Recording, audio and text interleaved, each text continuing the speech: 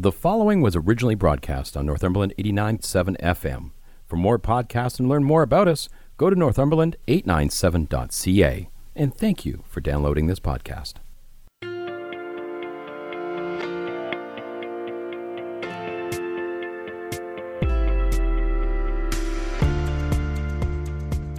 Today we're going to focus on Cucina Urbana, and I have on the phone with me Mike Wilson. Good morning, Mike. Good morning, Mark. Let's start with your background in restaurant touring.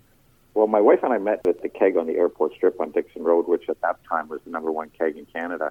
And my wife was the number one sales girl. So I used to fly managers in from all over to watch her sell and watch her in her craft. Once we left the keg, my brother-in-law at the time and his partner owned a restaurant on the airport strip, and we decided combined to do a chain of restaurants called the Fox and Fiddle, which was an English-style pub concept. I think at one point we had 5 or 6 of them, and then and sold them off to another gentleman that now has been franchising them all over the place. So once we done the Fox and Fiddle concept, we went into a fine dining Italian restaurant concept called Spezzo that we opened up at East Beaver Creek and the 404 in Richmond Hill. And from there we went to another like a supper club style restaurant called On the Curve in Mississauga, which we developed with my ex-brother-in-law. Eventually we sold that off to him, and we opened up another restaurant in the East Beaver Creek area called Bricks, which was come for dinner, stay for the party kind of concept with live bands and DJs. Fresh Market, California was the style of food.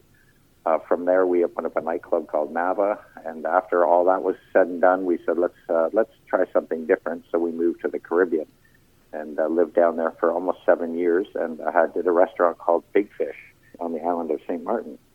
That was where fate kind of dealt you guys a blow. In Correct. 2017, Hurricane Irma came along, and you guys were right on the beach.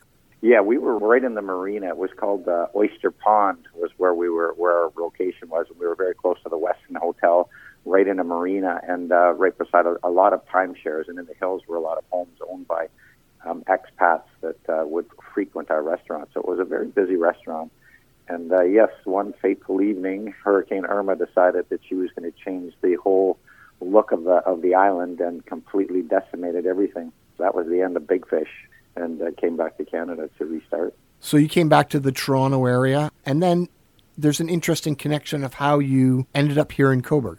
At the time, my wife and I, when we came back, I was running a restaurant called Pogue Mahone's, and my wife was running a restaurant called Pie Bar in Queens Quay, and we were living in Queens Quay. And Pogue Mahone's was around Old Maple Leaf Gardens, and my niece was an excellent hockey player. Mariah Wilson is her name, so we went to go and see one of her hockey games at the Old Maple Leaf Gardens, and my sister-in-law said, hey, there's a cute little location right down at the water in Cobourg that you may want to check out. So the next day, my wife and I got in our car, and we drove out to Cobourg, and we saw what was the old market on the wharf, and fell in love with the location. Thought we could do a nice business down at the waterfront. We recreated the location and called it Cucina Urbana. And that is Italian for urban kitchen, correct? Correct. You lost your spot on the water in St. Martin, and you're back on the water here in Cobourg. How's that worked out for you? Well, that way it's worked out fantastic for us. We love the communities. They've been extremely supportive. And always our mandate was, after leaving the island, we said, wherever we go, we have to be on the water. There's something very therapeutic about the water. You were open for less than a year, and then life dealt you another blow with the pandemic hitting. You guys didn't have any kind of a patio out front of your place in that first year, did you?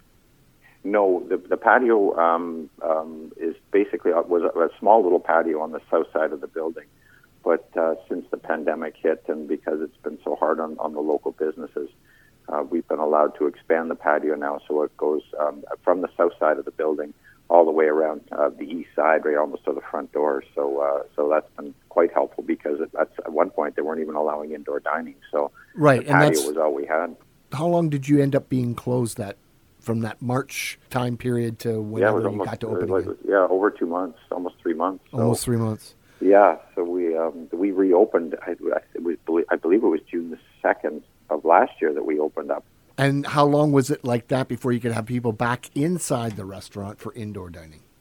Again, it was another couple, like month and a half, I think, before indoor dining was allowed, and then it was social distancing. So we ended up getting some thermal glass separators so that we could maximize our seating and still have the separation. So we have these big tempered glass dividers that separated everybody, and people felt definitely more comfortable doing that.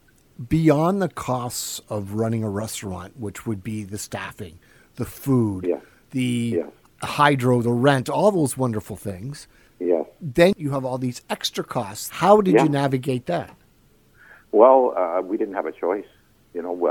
Masks had to be provided.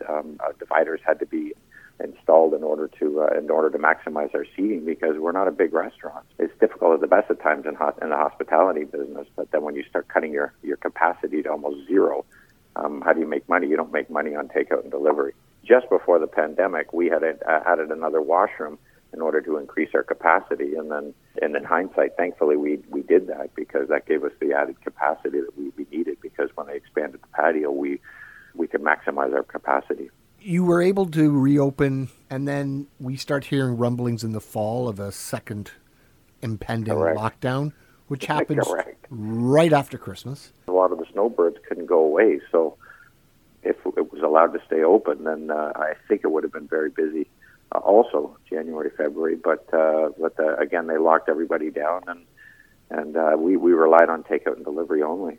Are there things that you have incorporated into your day-to-day operations that you can see continuing? Well, I think, for the next little while that, things like social distancing and masking are going to be part of our society for a little while anyways.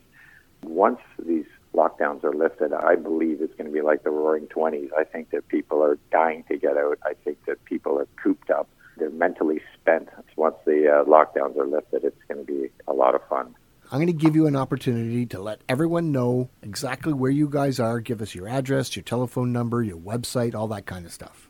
Cucina Urbana is located at 165 Division Street in Cobourg. It's right at the marina and the beach. Our phone number is 905-377-9100.